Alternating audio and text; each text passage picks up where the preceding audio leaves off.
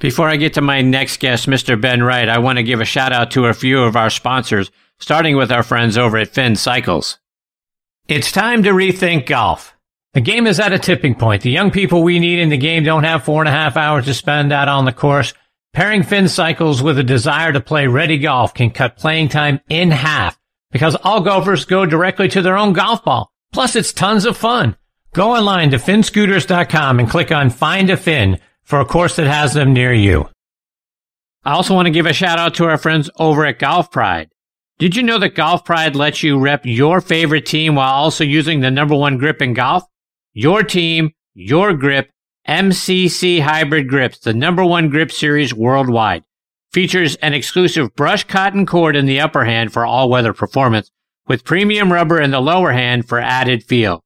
The new MCC Team Series is available in a variety of new color combinations, so you can rep your favorite team out on the course. Available in standard and midsize. Check it out online by going to golfpride.com. And folks, this segment of the show is sponsored by our friends over at the PGA Tour Superstore. This segment of the show is brought to you by the PGA Tour Superstore. See why golfers everywhere are proud to call PGA Tour Superstore their golf pro shop. Visit them online at PGATourSuperstore.com. Now back to Chris and more of the show. All right, now back with me is one of my all-time favorite guests, Mr. Ben Wright. It's always an honor for me to have him on the show because, quite frankly, in my opinion, he's the best broadcaster in golf history. The way he painted the scenes for us and put an exclamation point on the action was always spot on. Who can forget the outstanding job he did at the Masters every year and his phrase, "That'll be evil music," ringing in Nicklaus's ears in 1975. And I always like to remind people that it was Ben Wright who used the phrase, "Yes, sir," to put an exclamation point on Jack Nicklaus's eagle putt on the 15th hole during the final round of the 1986 Masters. And he used that phrase 2 holes and about 20 minutes before Vern Lundquist used it again following Nicklaus's birdie putt on 17. But Mr. Wright put his stamp all over the history of the Masters tournament and golf broadcasting for nearly 3 decades. And it's always an honor to have him back with me on Next on the Tee. Good evening, Mr. Wright. Thank you so much for coming back on the show. All right, now back with me here on Next on the Tee is another one of my all-time favorite guests, and that's Mr. Ben Wright. It's always an honor for me to have him on the show because, quite frankly, in my mind, he's the best broadcaster in golf history. The way he painted scenes for all of us and put the exclamation points on the action that we were watching was all spot on and was all wonderful. Every year that he comes back on, there's a couple of things that I like to remind everybody of. You know, we know about the 86 Masters and we know about Yes, Sir, right? Vern Lundquist put that out there. But folks, make no mistake. Mr. Ben Wright used that phrase to put an exclamation point on Jack Nicklaus's eagle putt on the 15th hole during the final round, and he did it 20 minutes before Vern Lundquist used it again when Nicklaus makes the birdie putt on 17. Mr. Wright has put his stamp all over the history of the Masters tournament and golf broadcasting for nearly 3 decades, and it's my extreme honor to have him back with me again tonight here on Next on the Tee. Good evening, Mr. Wright. Thank you so much for coming back on the show. I'm totally delighted, Chris. And I don't know the gentleman who was on before me. He referred to me as a peon. I'm not sure what that means. It's Matthew Lawrence, and I'll be glad to give you his phone number and address when we're done. Anyhow, I agree with a great deal of what he said. I was amazed. It was like I was talking. You know, he really hit a lot of nails on the head there, Chris. We won't mention the person who is a formidable cheat, and I am similarly upset that he's not being drummed out of the game by now. But, yeah. Why do you think that is, Mr. Wright? Why is he allowed to get away with the things that he has gotten away with? I'm with you, and I'm with Matthew. I don't understand why the tour hasn't formally disciplined him. It seems like at all. Well, they don't discipline anything. I mean, that slow play has been a cancer on the game for so darn long. I mean, I was writing about slow play when I went to see Bobby Jones on his deathbed, for God's sake, and that was 1971. And nothing has been done about it, Chris. Now, why do we expect them to do anything? It is a total disgrace, however. You know, I happen to have seen the man in question when he was a student at Augusta State, and they played at Cliffs Valley. Of course, I designed. And the people in his team and his contacts around warned me to be careful of him because I was not to leave anything valuable around. You know, what a terrible indictment of a young man. Wow. Mr. Wright, I want to talk about the Masters tournament and your time broadcasting it, but I really want to kind of get your perspective for what happened behind the camera. When you guys would go in and start to prepare for the tournament, you know, whatever year it might have been, all the years that you were there, was there, was there something that went on that, you know, Augusta National would pull you guys aside to remind you, you know, hey, here's how we want the broadcast to go, you know, be cautious. Yes. We don't want you to say this. Don't use these adjectives, all of that sort of thing? Yes. We were summoned to a meeting, in fact, in the Butler Cabin. And in my time, it was a gentleman from San Francisco, Bill Kerr, who was a stockbroker. And he would tell us that we were not to mention money. We were not to mention the names of the celebrities connected with the tournament.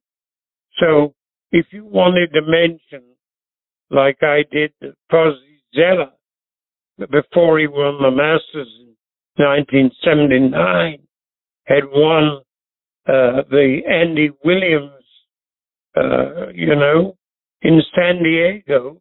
No. You had to say Fozzie Zeller won in San Diego earlier in the year. You couldn't mention those guys. You know, it added to the pressure that you experienced there. And of course, I got into a load of trouble when I called Lee Elder the first black golfer to appear at Augusta National, having won the Houston Open the previous year. I called him the leading black golfer, and I was told, no, you've got to call him the leading golfer of his race, which was, you know, I thought, splitting hairs, to say the least. But you know, you had to realize this is a very special place, and they're going to keep it a special place. And in a certain way, now I look back on it and I think all power to them, you know.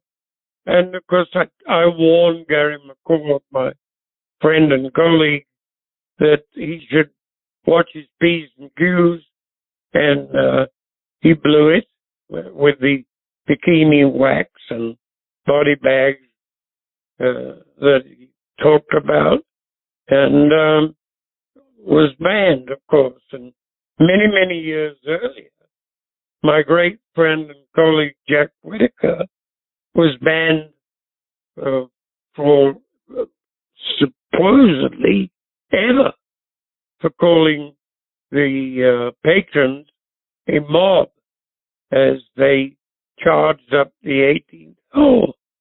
And, you know, there's something to be said for that. I loved Jack. He was a truly erudite gentleman. And yet it was crazy for he to use the word mob. That was not at all pleasant and quite unnecessary. And, there's something to be said in this day and age where practically anything goes for some kind of discipline. And I applaud the Masters for that. Mr. Wright, you mentioned Lee Elder, and we know, he's joining Mr. Player and Mr. Nicklaus this year for the ceremonial tee shot. And as you mentioned, the first African-American player to play in the tournament, which took place in 1975. But he did so in the face of a lot of hostility and death threats. And you were obviously there, like you mentioned, a part of the broadcast team at that time. Was there a sense of apprehension in the air because of the threats against them and that something, terrible could take place? No, I honestly didn't feel it, Chris. I felt the reverse. I felt that everybody felt it was only right and natural for a black man to appear in the event. And it was a long time coming. And no, I never felt there was any danger whatsoever. In fact, the reverse. And Mr. Wright, I want to talk about your dear friend, Frank Chirkinian, who you worked for many years. And for those that don't know, Frank was the executive producer for CBS's golf coverage for almost 40 years. Talk about him and the expectations that he laid out for you and your peers when you guys were getting ready to broadcast an event like the Masters. He was the thing that obsessed Frank more than anything else was people talking too much. And he would say on literally hundreds of occasions, shut something up and let it play. And,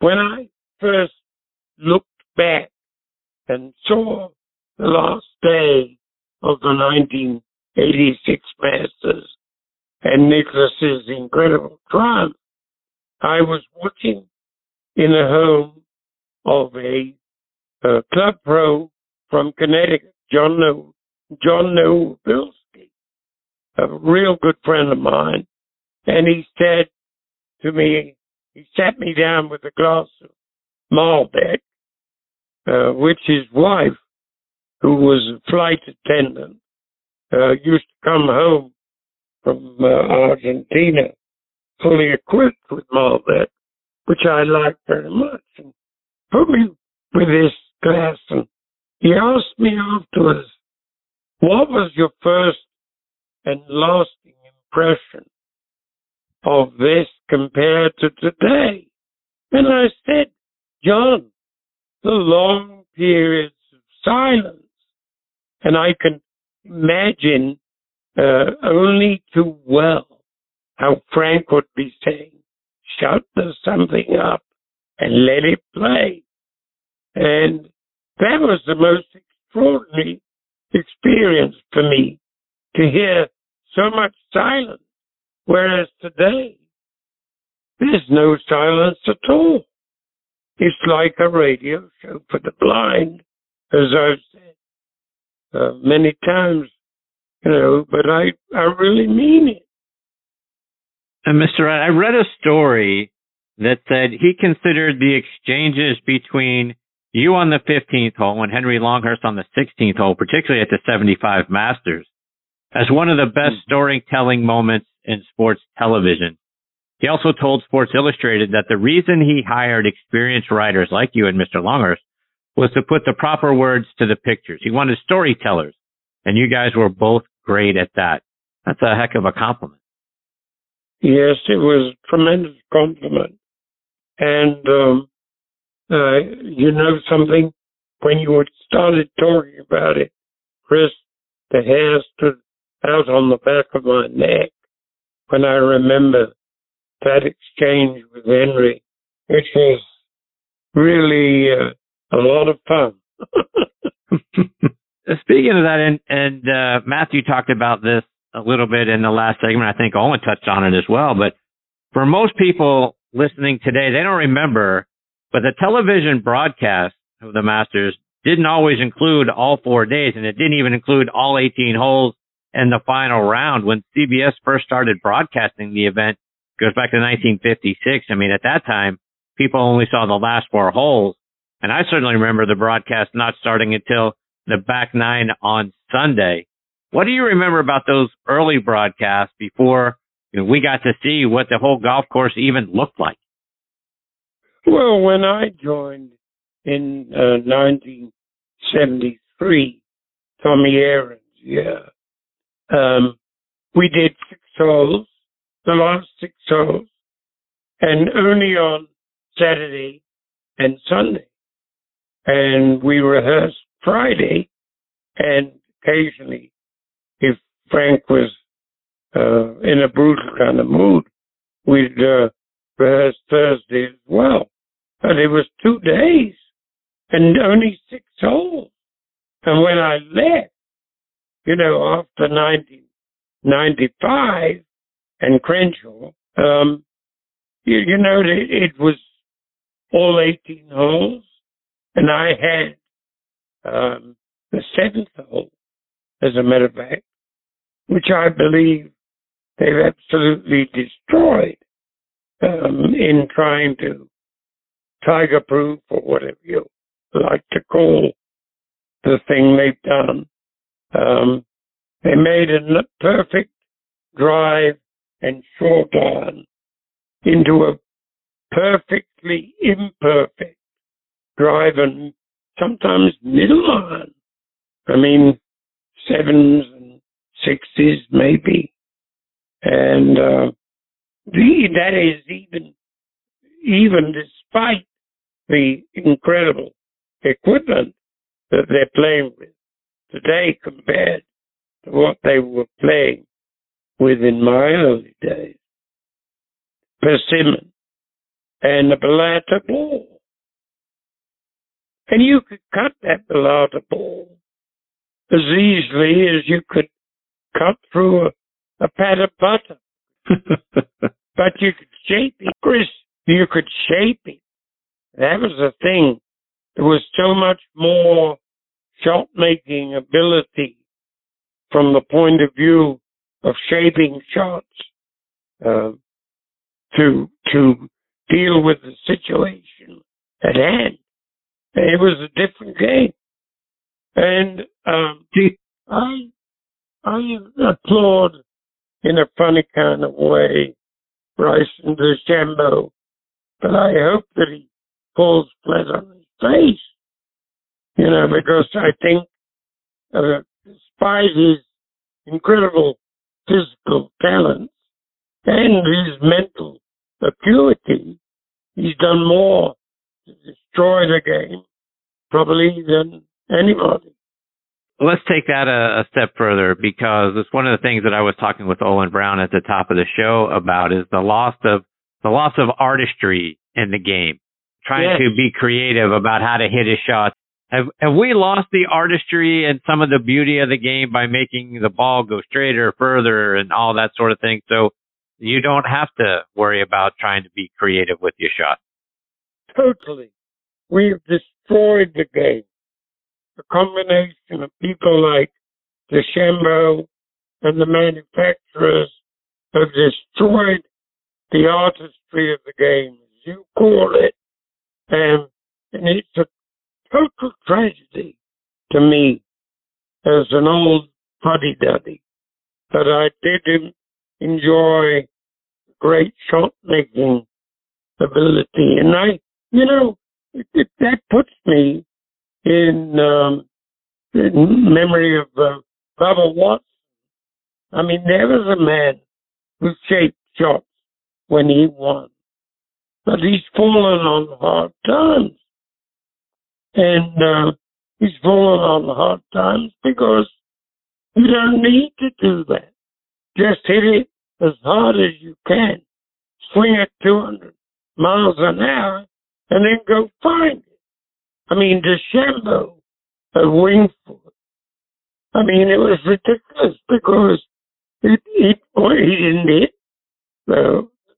half the fairways, but he was so strong, he just gouged it out of even the Wingfoot rough.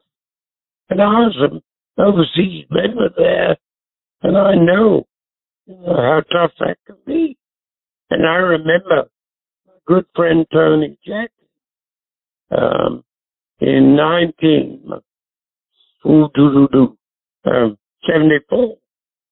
He got tangled in the rough at the first hole at the U.S. Open of 1974 at Wingfoot. Took a 7 and was no longer involved, And Prost DeChambeau would have just acted on the green, made par or birdie. Mr. Wright, I want to ask you about Clifford Roberts. He had a reputation as a pretty hard man, very strict and in enforcing the rules at Augusta National. I read, back then that he wouldn't allow players during a practice round to play more than one ball, and if you did and he heard about it, he'd kick you off the course. I think he actually did that to Bernard Longer way back in the day. But your memories of Clifford Roberts, and were there legendary stuff that you heard about that Mr. Roberts would do for guys that broke some rules that came upon him, that found out about it, and then took some swift action to show them why the rules were in place? But Chris, I was absolutely frightened to death, almost, because Bill McPhail, who was then head of CBS TV Sports, told me I could broadcast the Masters if Clifford Roberts approved of me. And I knew all the stories about Mr. Roberts, and I never met him. And I was dragged down to his cottage, and I think I've told you the story before. He said, "You like tea, boy, like most of you English?" And I said, "Yes, sir."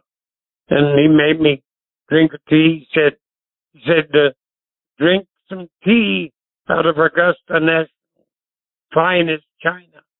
So I did. I burned myself. And he said, "Talk to me, boy." And I said, what would you like me to talk about, Mr. Roberts? He said, "I don't care. Talk to me." And I started rambling on about my mediocre career. And he stopped me before 2 minutes were up and said, "That's enough." And I thought I'd blown it. I thought I must have said something that angered him.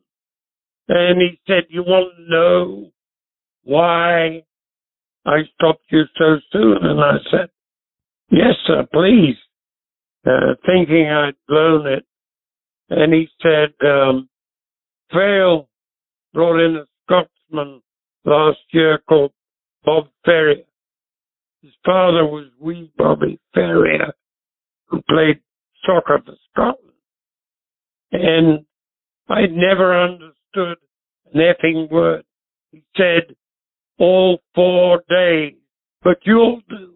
Have a good week." Wow. That's a great story. That's the end of that one. And I got to tell you, Chris, I owe Mr. Roberts the greatest gratitude because he told McPhail after I'd made my debut at 14 in 73 that I should be moved to a more prominent position. And I had the 15th hole for the next 26 years. And so I can see nothing but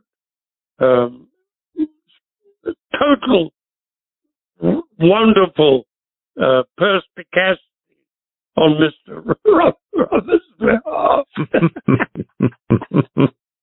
Mr. Wright, I want to get your thought on a couple of players heading into this year's tournament, starting with Rory McIlroy. Yes. We know that Rory's started working with Pete Cowan again, but there's always a mountain of pressure on Rory to complete the career Grand Slam at Augusta National, and he certainly had his problems trying to do it. I mean, he has been right there the last several years. I mean, top 10s in 6 of the last 7 years. Is this the year that he gets it done, or does he still have too much work to do with his swing before he's going to be ready to win it? That's the question, really, isn't it, Chris? Whether Pete Cowan has worked his magic in such a short time. I very much doubt it. But I cannot credit McIlroy, who I love dearly, because he was once my caddy, and I love the boy dearly. But why would he try and outdo DeChambeau? Why would he do that when he was a brilliant long driver? He didn't need to.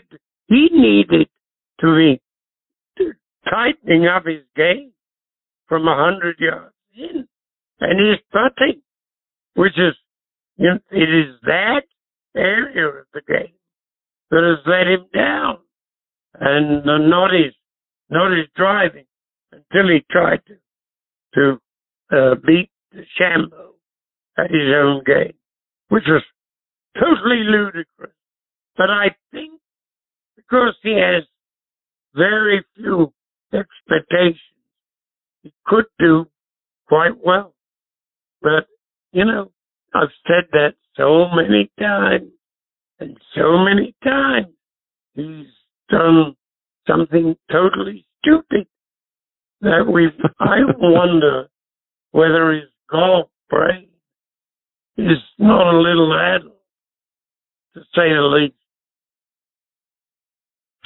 So you mentioned he caddied for you, so that begs the question, when was that? Say again. I'm sorry. I missed you. I said you mentioned that Rory McIlroy was your caddy once upon a time. When was that? Oh, many, many years ago. I showed up at Royal Portrush with a bunch of lovely American tourists, and we reported for duty very early on Monday morning, and it was colder than the Arctic. And I went to see the pro, Di Stevenson, who was a Welshman, believe it or not. And I said, Di, you got caddies for all my boys? And he said, of course we have. And we got a special one for you. And of course he summoned Rory McIlroy, who had just won the club championship on the Saturday and Sunday with rounds of 70 and 71. And he shouted roars, and this little waif came in. And I said, well, get yourself a pull cart, Sonny. And he said to me, there's no damn golf bag on this green earth, Mr. Wright. Give me yours. And I was amazed, and he was such a joy. He clubbed me and read every putt, and I finished with a birdie on the old 18th hole for 79, despite having started bogey, double bogey, when I was still freezing. And I shall never forget it. And I gave him a 50-pound note, which was strictly illegal, but he said he was going to take it home to his mom and dad because they had made so many sacrifices for him. And I've loved him ever since. Just a couple more before I let you go, Mr. Wright. So Lee Westwood, the guy that might be coming up on his best last chance to win a Masters or win a major for that matter. He's just a couple of weeks shy of turning 48 years old, and he's played pretty well. A couple of second place finishes. I wish he would have sort of pressed the matter a couple of times instead of what appeared to be settling for second place. Your thoughts on Lee Westwood and his chances to win? I wouldn't put them very highly.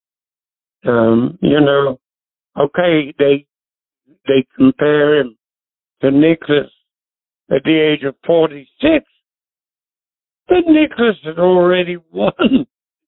Goodness me. So many majors. Lee has won nothing. But I would dearly love for him to do it, but I really don't give him any chance at all. I think he can finish high, but I don't think he's going to be a Masters champion.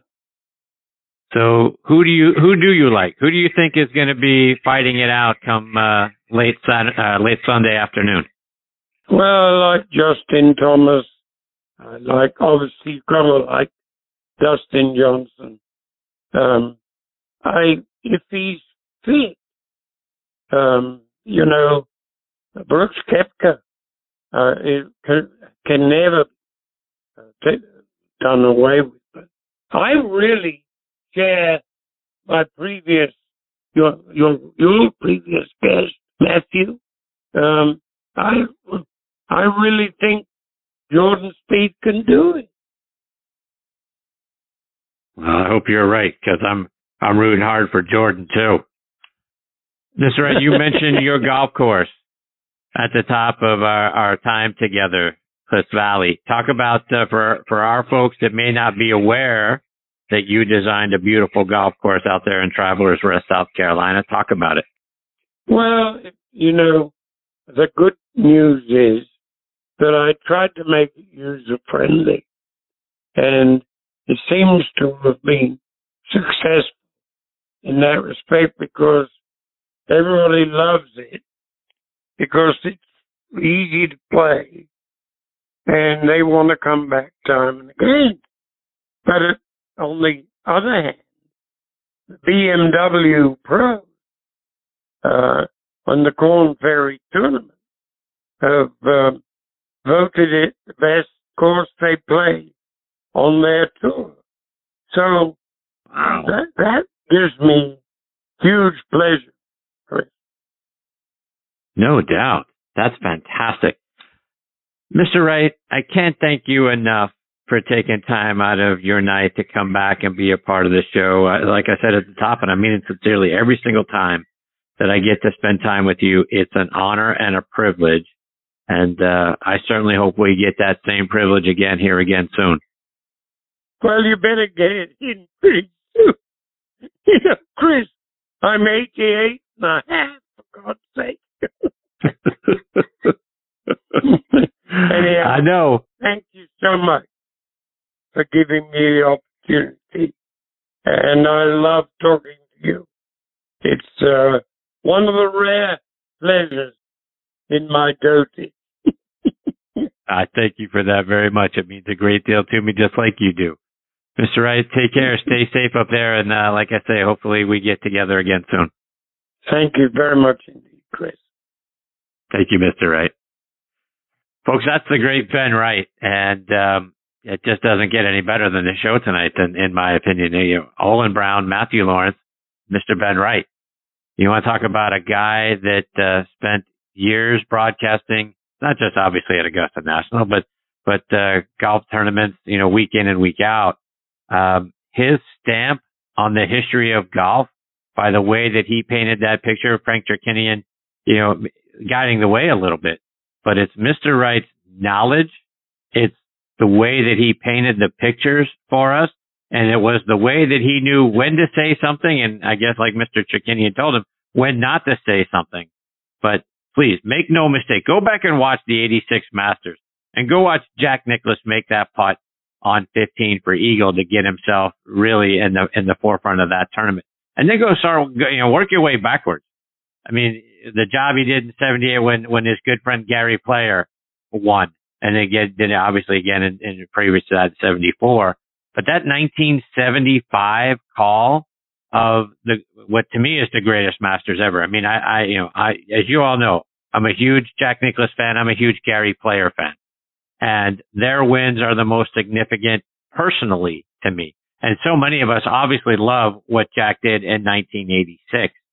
But when you want to talk about a duel and what it was like back in 1975 with Tom Weiskopf and Johnny Miller, it was a guy that just wouldn't go away. And the the battle that the three of them waged in that 1975 Masters, and the way that Mr. Wright and then Henry Longhurst called that, those events on 15 when all three of them came through. Unbelievable. Even Augusta National, and you can go Google this or go look it up on YouTube.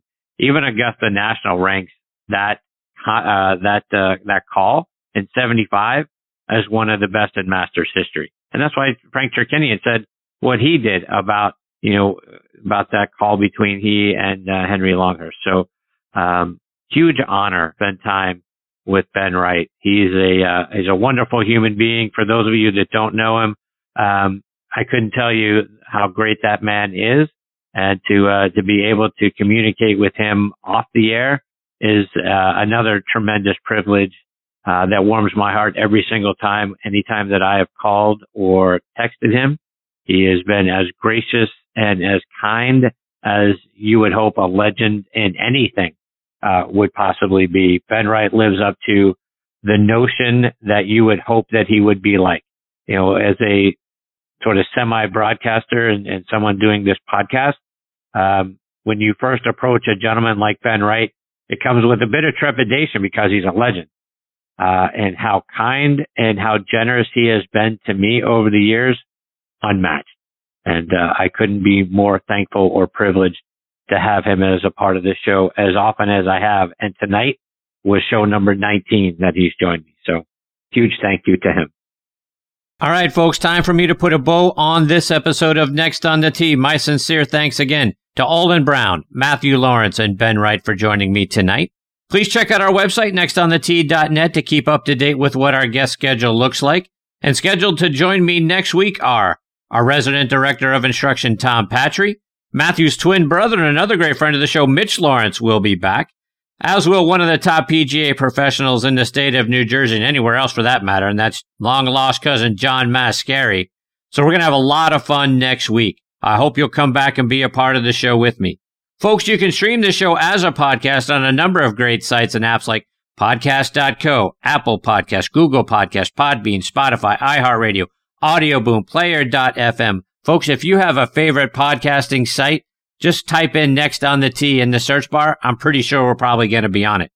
And if you enjoy this show, folks, please do me a favor and go online to podcastmagazine.com and vote for the show in their Hot 50 list.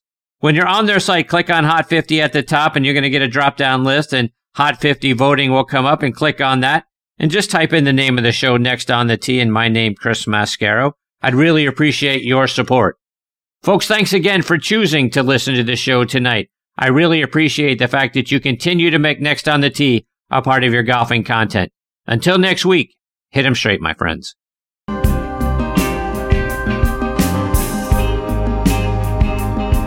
Well, I guess